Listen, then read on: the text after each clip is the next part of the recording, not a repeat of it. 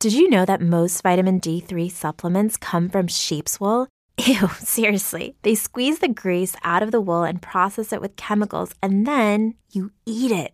I'm Kat, mother of 3 and founder of Ritual, the company making traceability the new standard in the supplement industry. When I was pregnant, I got rid of products I didn't want anywhere near my body. I found that many multivitamins contain high amounts of heavy metals, synthetic colorants, and even lacked some of the nutrients we actually needed. So what did I do? At 4 months pregnant, I quit my job and started Ritual because all women deserve to know what they're putting in their bodies and why. Ritual's products are made traceable, meaning we share the science and sourcing for every single ingredient. For example, our vegan vitamin D3 comes from sustainably harvested lichen in Nottingham, England, not sheep. We trace like a mother because, let's be honest, no one cares quite like a mother. See for yourself with 25% off at ritual.com/podcast. This is Cruise Radio. I cruise a lot, and I always sail with travel insurance. You should, too. Get a free quote today at tripinsurance.com. Broadcasting from the tripinsurance.com studios in Jacksonville, Florida. This is Cruise Radio.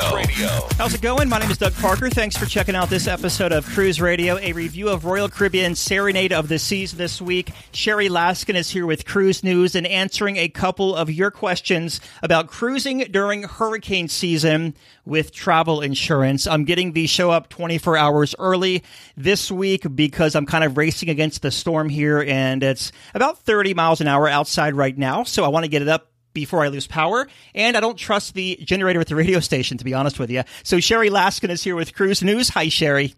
Hey, Doug. Disney Cruise Line finally named their upcoming ship, and they gave some information about their upcoming private destination. They did. They released a lot of information, and this happened at their annual D23 Expo in Anaheim, California, and this is where they released the name of their newest and 5th ship. So with a little help from Tinkerbell, Disney fans at Expo were the first to hear that Disney Wish is scheduled for delivery in late 2021 and is expected to set sail beginning January 2022. For Disney Wish, the ship's stern will feature Rapunzel. As Disney said, this is how they put it: she's spirited, smart, curious, and above all, adventurous. Rapunzel embodies the wish and desire to see and experience the world. So the figure at the back of the ship will be Rapunzel. Disney Wish will be slightly larger than the Disney Dream and Disney Fantasy, and it will be powered by liquefied natural gas. The ship will weigh approximately 144,000 tons and accommodate 1,250 staterooms. Also, and you just mentioned this, at the D23 Expo, Disney revealed new information that also included its second island destination in the Bahamas. It will be located on the island of Eleuthera at Lighthouse Point. Disney completed the purchase of privately owned Lighthouse Point earlier this year and signed an agreement with the government of the Bahamas that guides the responsible and sustainable way the site will be developed. Disney is committed to develop less than 20% of the property. Construction will begin only after an environmental impact assessment and environmental management plan are reviewed and accepted. So construction could begin as soon as 2020 with completion in late 2022 or 23. Hurricane Dorian caused 2 Norwegian Cruise Line ships to end their cruise in a different state. Yeah, and we hear about this every once in a while. So 2 Norwegian Cruise Line ships that were supposed to return to Florida are now being diverted to New Orleans. So with Port Canaveral and Port Miami being closed, that gave the cruise line no other option. Norwegian Breakaway's Sunday scheduled return to Miami on September 1 was canceled. The cruise will instead conclude in New Orleans on September 3rd. And the other ship, Norwegian Sun, that departed from Port Canaveral on Thursday, August 29th, will also be ending the cruise in New Orleans on the same date, September 3rd. Norwegian Cruise Line has said they will assist guests in returning to Miami but no further information was included. I know a lot of people are very curious about the storm and the damage and their itinerary changes. So what we're going to do is this weekend's episode of Cruise Radio Rewind, we'll dedicate the whole show just to Hurricane Dorian coverage and the status of the private islands and the itinerary changes and all this stuff. I just didn't want to get too much into it on Cruise News because this is a podcast and it's not like, breaking news here. So moving on to the next one, more hybrid-powered cruise ships are coming online. Right, and this is Hurtigruten, the Norwegian cruise line. They just announced that it will rename 3 of their ships as part of its 2021 expedition expansion. And in addition to their new names, the 3 ships will be converted to hybrid-powered expedition cruise ships, and they'll be equipped with battery packs and other types of green technology. The 3 ships will also be equipped for shore power when it's available. The project is estimated to be valued at over $100 million. The 3 ships will operate year-round expedition cruises along the Norwegian coastline beginning in 2021. The itineraries have not yet been announced. They should be in the works pretty soon, maybe by the end of this year. One cruise line is going for the world record for the longest voyage ever. I like this one. So on August 31st, Viking guests embarked on a new world cruise, which is named, of course, the Ultimate World Cruise. And this is Viking Cruise Line, of course, that I'm talking about. So this 245-day voyage will visit 6 continents, 51 countries, and 111 ports. The 930-passenger Viking Sun departed from London in an attempt to complete the longest ever continuous cruise to fully circumnavigate the globe. The ship is scheduled to return to London in May of 2020. Viking will attempt also to set the Guinness World Record for, as it's being called, the longest continuous passenger cruise. So an official Guinness World Record adjudicator will confirm the successful attempt with a certificate presentation when the ship, of course, returns to London. So if you're wondering what this 245-day adventure might cost, well, rates began at $92,990 US. I guess it's a good value for 240-something days of not having to cook, clean, or do anything after yourself. I suppose so. But, if you're a single passenger, what are you paying? Almost $200,000? Yeah, for sure. You're dropping $200,000 there. But, hey, if you can afford to do this and take this 245-day cruise or whatever it is, more power to you. Come on the show when you get back. I'd love to have you on. Listener question here comes from Amy. Amy says, my husband and I are going on Carnival Valor on September 23rd out of New Orleans. I'm worried that our flight to Minneapolis is too close to the time the ship arrives back in port. The flight leaves New Orleans at 10:45. What's the best way to approach this? Because Faster to the Fun was sold out. Any suggestions? Wow. Well, yes, Amy, you are correct. Your 10:45 a.m. flight is booked way too close to the time your ship is expected to dock. And of course, as you are now aware, several hiccups could happen. And the first is, of course, that your ship doesn't even clear debarkation in time. Sometimes it could be 9:30. Second, there's a lot of fog and river traffic that could happen as you approach New Orleans. That could slow your ship's arrival time into New Orleans and pushing it even later. And third, remember, it's at least, and it's taken me up to 45 minutes for a highway drive from the port to the airport. Now, there is a little bit of good news because I just checked and you're returning on a Saturday morning. So hopefully traffic on the highway won't be an issue. So, don't panic just yet. But I did come up with a couple of options or ideas. And first, of course, there's the early walk-off self-assist option. And if you choose that, just keep in mind there won't be anyone to help you with your luggage, but you will be among the first to leave the ship as soon as it's cleared, which again, could be delayed. Let's hope not. And if self-assist walk-off isn't possible for you, then I might suggest that you get in contact with the ship's hotel director at the very beginning of your cruise. Tell him or her about, the fact that you booked this too early flight and you would love to be able to leave with the very first group. And you can also plead your case to someone at the front desk, but it's really best just to go straight to the top. And, as Carnival always does and all ships do, there's photographs of all the officers right by the front desk.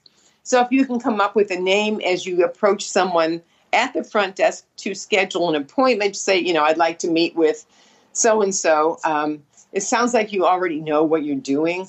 And then remember also when you exit the ship, you might have trouble finding a taxi. So my suggestion, everybody else is trying to find one too. So if you don't already have the Uber or Lyft apps on your phone, I think you should download them before you leave for your cruise. And then if, all else fails, you can order your ride share as soon as you have claimed your luggage and are allowed to use your phone in that location. Or if you're doing early self-assist walk-off, you can order your ride as soon as you smell fresh air. Good luck, Amy. I hope this works out. Sounds like you've got a great trip planned, so fingers crossed. By the way, you can send your listener emails to doug@cruiseradio.net. Sorry, I'm a little scattered today with this storm out there and getting ready and everything. So with that said, we've been talking with Sherry Laskin at cruisemaven.com. Thank you, Sherry. Bye-bye. It's hurricane season. Hurricane Dorian out there spinning around at the time of recording, which means we are getting a lot of travel insurance-related questions. Fielding your questions today is Dan Skilkin from tripinsurance.com. Hi, Dan. Hi, Doug. Thank you for having me on. First question comes from Derek. What travel insurance policy do I need to purchase to make sure I'm covered by hurricane insurance? Derek, the devil's in the detail on these plans because depending upon how the plan is written will depend upon how good the hurricane coverage is in a travel insurance plan. So the features that I look for in these plans are whether or not they have a provision for hurricane warning, and most of the plans do, but a hurricane warning being issued for your trip destination. I've got some plans that don't have that on our site. The one that does is U.S. Fire. The second one has to do with mandatory evacuation being declared due to bad weather or a natural disaster. And turns out the U.S. Fire has that provision as well. And then there is typically a provision for travel delay due to bad weather. And almost every policy has got that. So you want to take a look at the provisions of the plan itself to see what your level of coverage is. But I'm most sensitive to a hurricane warning being issued for your trip destination. Araya has the next question. Is there a limit or a deadline of when I need to purchase the hurricane insurance by? Well, if the hurricane is named before you buy the plan, you're not covered for that hurricane. What that means is that travel insurance will only cover you for an unknown loss. If you already know that you potentially have a loss, let's say you've bought a cruise and now a hurricane has been declared, but you didn't buy travel insurance for it, and then you scramble around to try to buy travel insurance to cover you for that hurricane, it's too late. None of the insurance companies in the market will cover a claim if you buy the insurance plan after the hurricane is named. So we recommend people get their travel insurance as soon as possible, preferably within 14 days of making your initial deposit for your cruise. Then you're covered.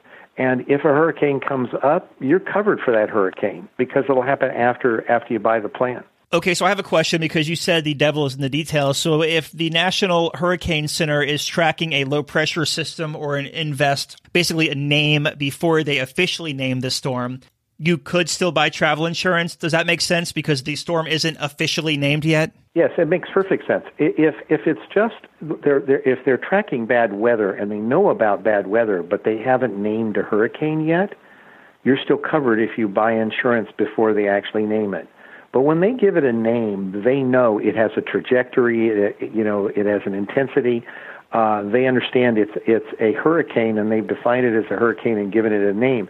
And the insurance companies actually go to the website and find out the dates on when the hurricanes are named, and that's when they figure out whether or not there's coverage for a named hurricane or not. So the claims departments are actually pulling the data straight from National Weather Service. Our third question comes from Craig. What is the difference between trip cancellation, trip interruption, and a trip delay? Well, I'm assuming that they are specifically concerned about the hurricane's impact on trip cancellation, trip interruption, and travel delay. Let me talk about travel delay first. if any common carrier causes a delay in your travel, you are typically covered for that. The insurance company will cover extra cost of hotel if you have to spend the night in the airport. It will cover the cost to resume your trip if there's extra ticket costs. It will also cover any loss on the cruise itself. So if you have a travel delay getting to the point of departure, the insurance company is going to cover the cost to get to the next port of departure, but they'll also cover the lost portion of your cruise, that day of the cruise that you lost because of the travel delay. So this is what travel delay is covering. Trip cancellation and trip interruption really have to do with whether or not you're canceling your trip and what's going on. Trip interruption is happening after the trip started, and you've got to cancel to go home. A typical reason for trip interruption might be you got hurt and you need to return home. Somebody at home got hurt and you need to go home to take care of them, or a death in the family. Those are typically the trip interruption, and that's covering the balance of your vacation that you're losing, as well as the extra cost to get you home. Trip cancellation is very specific in that they are covering cancellation cost prior to departure. And there are some provisions in the plans, for instance, that if a delay causes you to miss more than 50% of the cruise, they'll cover you for trip cancellation entirely. So you get stuck in an airport, you're only going to be on a weekend cruise or something like that, and you're missing a lot of it, more than half of it. They'll cover the cancellation for you prior to departure. Well said. Thank you for breaking that down for us. So do you get a lot of questions for travel insurance during storms? I mean, I've gotten over a dozen the past 3 days, and I'm not even in the insurance industry, but people are wanting to know how it comes into play. Well, one that we recently got from one of our customers out of Ohio, Josh contacted us out of Ohio and said that he had recently purchased the U.S. Fire Easy Gold plan for a cruise, and he had a question about hurricane coverage. The plan said that he'd be covered if he had to cancel the trip within 36 hours of the scheduled departure due to a hurricane warning in the area, and he wanted to know does that mean that if Miami, his departure port, was under a hurricane warning 24 hours before the scheduled departure, that he would be covered for cancellation. And we contacted U.S. Fire about this specifically and got an answer back, and this had a lot to do with the language was specifically keyed off of destinations. If your destination is under a hurricane warning, then you'll be covered. So U.S. Fire asked us to find out whether or not Josh was driving to the cruise, or whether he was flying to the cruise, or he was spending the night in a hotel prior to the cruise. If he was just driving to the cruise and arrived the day of the cruise and then was going to get on the cruise, then Miami would not be a destination. Miami would be his point of departure, and the coverage would start when he got on the cruise and left. Mm-hmm. So he wouldn't be covered for a hurricane warning in those circumstances. But if he's flying to Miami, which most people are flying to the cruise destination, and they have paid or using points, and they've paid taxes, etc., but they actually have booked travel to get to Miami, or they have a hotel the night before in Miami, even if they drove and they have prepaid hotel that they covered under the travel insurance, at that point Miami is considered a destination as part of their trip, and then they're covered if Miami goes under a travel warning, a hurricane warning. So in this case, it's a great benefit to have bought the travel insurance at that point, because Miami is going to go under a hurricane warning. You probably don't want to take the cruise anyway, and then you're covered for trip cancellation at that point. So I think it's a smart move, particularly for all of these East Coast trips right now, to have bought travel insurance in advance and know you've got the coverage. You mentioned points, which brings me to a question. If I use points or miles to fly to Miami and it only costs me $11.50, is that all I would get back on the claim, is the $11.50? That's correct. Okay. That's correct, because the points themselves are not insurable, but the cash is.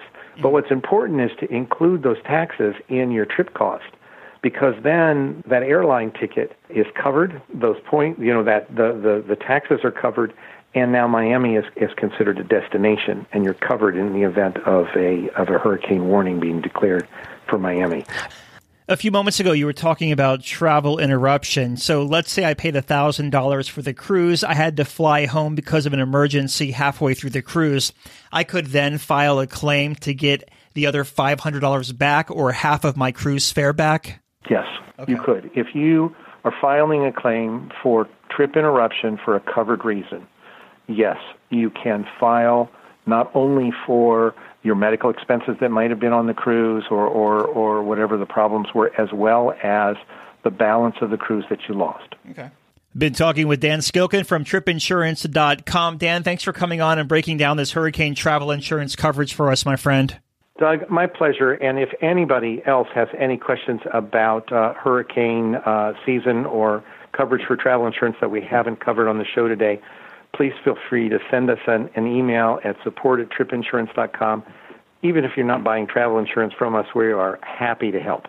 This is Cruise Radio. When is your next cruise? Where are you going? And what are you going to do once you get there?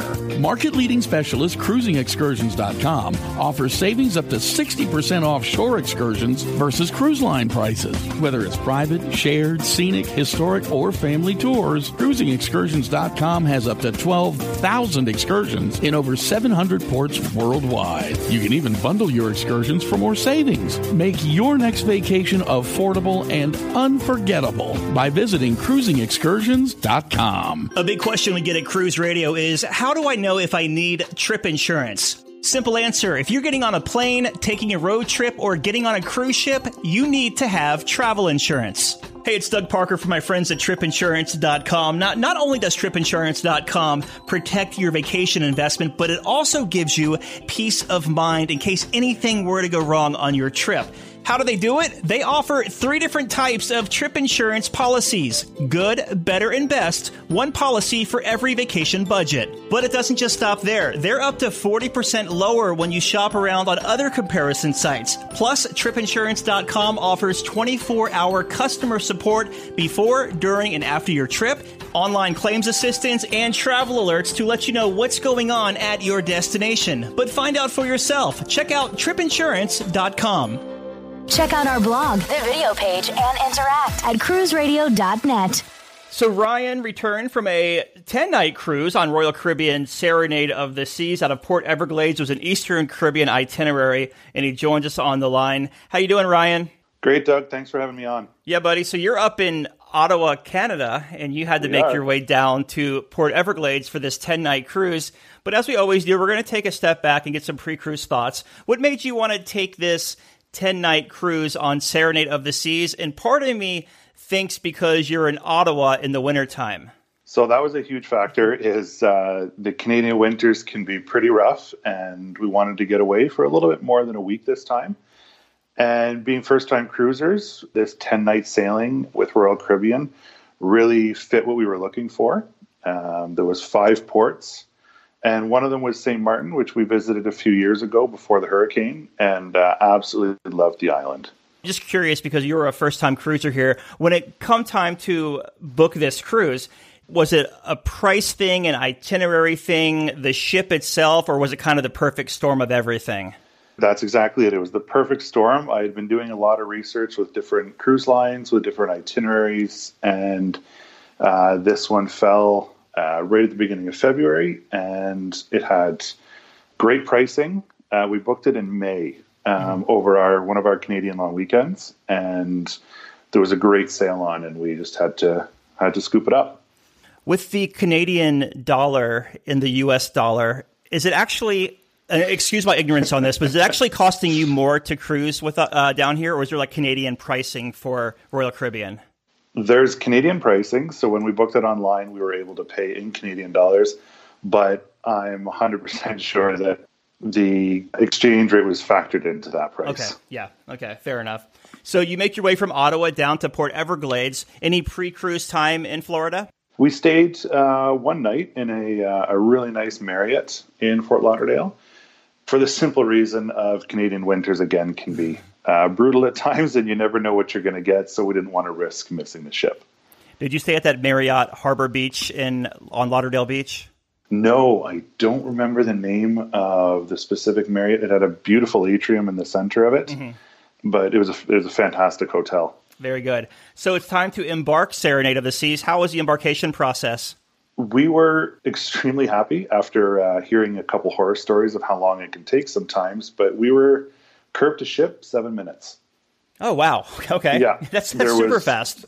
There was a lot of counters open. There was a lot of agents waiting there, ready to serve. We were on this trip with my best friend and his wife, and the four of us just got on in no time at all. Wow. That's impressive. Yeah. This is your very first cruise. So what were your first impressions once you walked on board Serenade of the Seas? It was the jaw-dropping, big eyes, couldn't believe what we were seeing. Even just walking up the gangway to get onto the ship, couldn't believe how big it was. It was really awe-inspiring as we got on and saw the layout of everything and the atrium and the elevators that were all glass, and it was really cool. What's the first thing you did when you got on board? We went to go check and see if their rooms were ready, and they weren't, but that was okay. We had a bite to eat in the buffet, which thankfully wasn't too busy, and grabbed a drink at the pool bar, and then went back at 1, and the rooms were ready. What kind of stateroom did you book, and what were your thoughts of it? We booked a large balcony for the simple reason of, again, it being our first cruise. We didn't know if we might want to have some outdoor space where we could get away from crowds if there were any, and just have a nice place outside to call our own. Okay. Very good. Yeah. As far as the 10 nights with the two of you in the cabin, was there plenty of space for the clothes and to navigate the stateroom and plugs and all of that? So there wasn't a ton of plugs. There was only the 2 on the desk, unfortunately, but we made it work. And the suitcases fit underneath the bed's great. We had tons of storage still. There was no shortage of that. Before we talk about dining, I want to ask you, because you're a first-time cruiser, would you cruise in a balcony stateroom again? I would really love to only cruise in balcony again. It was, especially on sea days, it was fantastic to just sit out there with a coffee or a drink and just see no land anywhere, and it was just stunning views. I mean, that's the problem, right? My first cruise was an interior cruise when I was a kid, and then as I became an adult, I started booking balcony cabins, and now I'm like, I don't ever know if I want to go back to an interior cabin again after having a balcony room. That's it. I don't know if I could ever do it. It's and we booked the large balcony, so there was tons of room. And my best friend and his wife, they had the room right next door, so they were out on their balconies as well. It was perfect. So with dining on Serenade of the Seas, we'll start at the Windjammer Marketplace, the buffet area. How was the food and the quality in there? It was great. We had no complaints at all. They had a couple different theme nights. Taco Tuesday, I think it was, Italian, seafood, lots of variety. On port days, I think half of the buffet was actually closed. They didn't have the full buffet open, but we never had a problem with variety. And finding a seat sometimes, especially at breakfast on port days, was a little bit challenging, but they had the Rita's Cantina seating at the back of the ship open, which was outside. So that was perfect. You could always find room there. So you mentioned a cantina. Was that a venue inside of the Windjammer Marketplace? It was just outside the automatic sliding doors that led into the buffet. But not once in our 10 nights that we were on there did we actually see that cantina open. Okay. I think they had it closed the entire time, and they were just using the back of the ship as extra seating. Okay. So how about the main dining room? What time dining did you have, and what were your impressions of it? We had my time dining because, again, it was our first time cruising, and we didn't want to be held down to a specific schedule. So we really liked that option. If you didn't make your reservation pretty early in the morning on sea days, you were going to be getting the pretty late dining in the evening. But we loved the food. They had great variety, and we really liked mixing and matching some of the appetizers and desserts. So yeah, it was great. We had great service and no complaints. Outside of the Windjammer Marketplace and the main dining room, did you do any specialty venues around the ship? We didn't. The couple we were with, they did. They went to Azumi's and loved the sushi. Okay, good. Very nice. On this 10-night cruise, how was the entertainment? It was good. They had some activities going on by the pool. We didn't take part in a lot of them. We stayed mostly in the adults-only solarium area. And we saw one show that was a mix of Broadway musicals. Staff were great. Performers were great. Seating was nice. We were on the right side on the balcony. And seeing the Super Bowl on the ship was fun. Yeah. The theater at the back of the ship was about half full. And there was pretty much a clear majority for Patriots fans there, which my best friend was. So they were very happy with the outcome of the game. So, yeah. Nice. Outside of the shows, how was the music around the ship, like in the different public spaces or bars? There was a piano player in the schooner bar. He was fantastic. It was a lot of fun to just grab a drink after dinner and go down and listen to them playing for a while. And they very often had a live band in the atrium by the bar that you could go sit around or just lean over the balcony on one of the floors and listen to. Cool. Yeah. How were the sea days as far as crowds and congestion? I don't believe the ship was full on this sailing. So again, apart from making your dining reservations early in the morning, I didn't find the ship very crowded at all. If you wanted to get one of the lounge chairs by either of the pools, you needed to be out there at a good hour in the morning. But honestly, as the day went on, different lounge chairs would be open throughout the day, and we could just rearrange them and end up sitting together. With the casino in the smoke situation, was that a problem in or around the casino? You knew people were smoking when you went in the casino. There was no hiding that. You did need to walk through the casino to get to the theater, unless you were on one deck higher, I believe. And at one point, sitting by the wine bar just outside the casino, you could smell the smoke coming out. Oh, wow. Yeah. Did you, by chance, book the internet package or the drink package? We did book the internet package. We booked one to share between the two of us, and it worked out okay. You just had to log off, and the other person would log on, and we made it work. And yes, we definitely got the drink package. It was well used. Very nice. So on this 10-night cruise, you had like 7 ports of call. 5 of them, yeah. 5 of them, yeah. St. Croix, St. Thomas, Antigua, St. Kitts, and St. Martin, if I can read my chicken scratch. So what we'll do here is give us the port of call in order if you want, and then give us a highlight from that port, and then move to the next one. Sure. St. Thomas, we went and swam with stingrays. That was a lot of fun. It was a half-an-hour boat ride out to sea, and we thought we were going to end up swimming around and not being able to touch the bottom, but we pulled up to a nice sandbar, and all the stingrays came up and ate squid out of our hands, so it was a lot of fun. St. Croix, we didn't leave the port. We went and wandered around and went to some of the shops, but ended up spending the rest of the day on the ship. Antigua, we took a tour of an old plantation. That was really nice. There was, I'm sorry, I don't remember his name, a British gentleman there. And he gave fantastic tours, and there was the nice rum punch at the end. Mm-hmm. St. Kitts, we went to the beach, not far from the cruise port, and that was just, we rented some chairs and hung out at the beach for the day. St. Martin, we, of course, went to Maho Beach. When we were there a few years ago, our hotel was right on Maho Beach, and we really wanted to show our friends the planes coming in, as everyone does.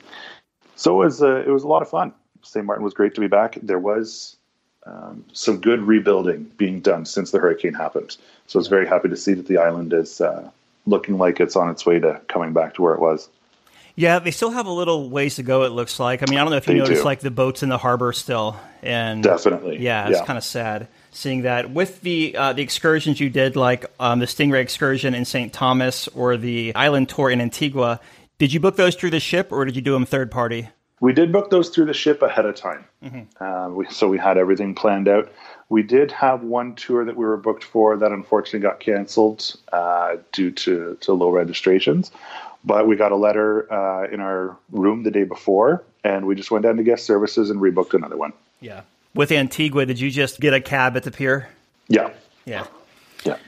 And then I'm trying to think, Antigua, I think that is do you remember the beach name you went to?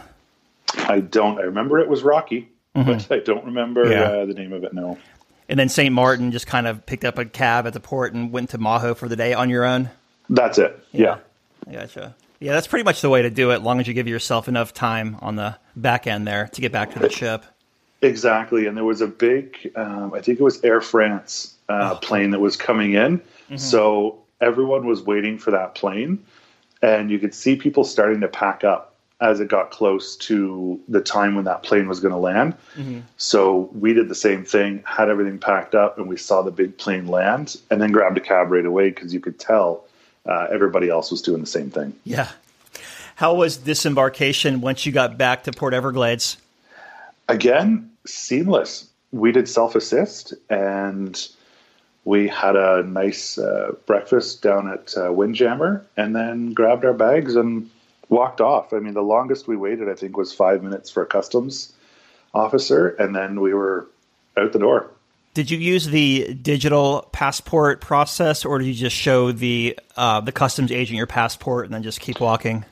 I don't know if the digital passport option was available to us on this sailing, so we just showed the passport and we were on our way.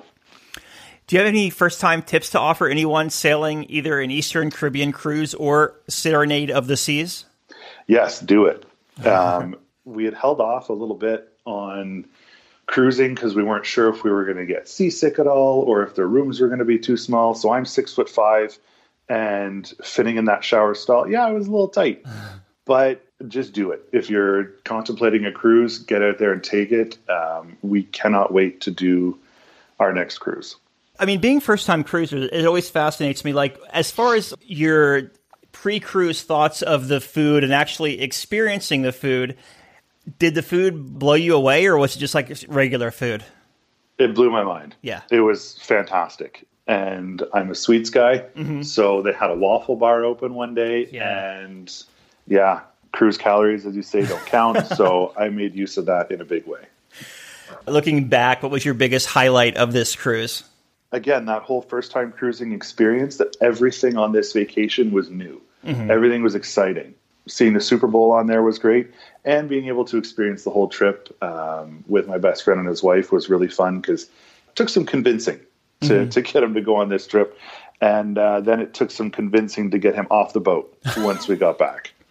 So he'll probably cruise again too, huh? That's it. Yeah. Have y'all booked another one yet? Not yet. We're maybe going to try and do a 10 or even 14-day one maybe next winter. Okay, very good. So final question here. Final thoughts of Serenade of the Seas. The ship, it's not part of the Quantum or Oasis class. It is a smaller ship, but don't discount it. It's a fantastic ship. The staff on board were fantastic. Every morning when I went out to get coffees, there were staff out there cleaning their railings, washing down stuff. And it's got a very warm and welcoming feel to the ship.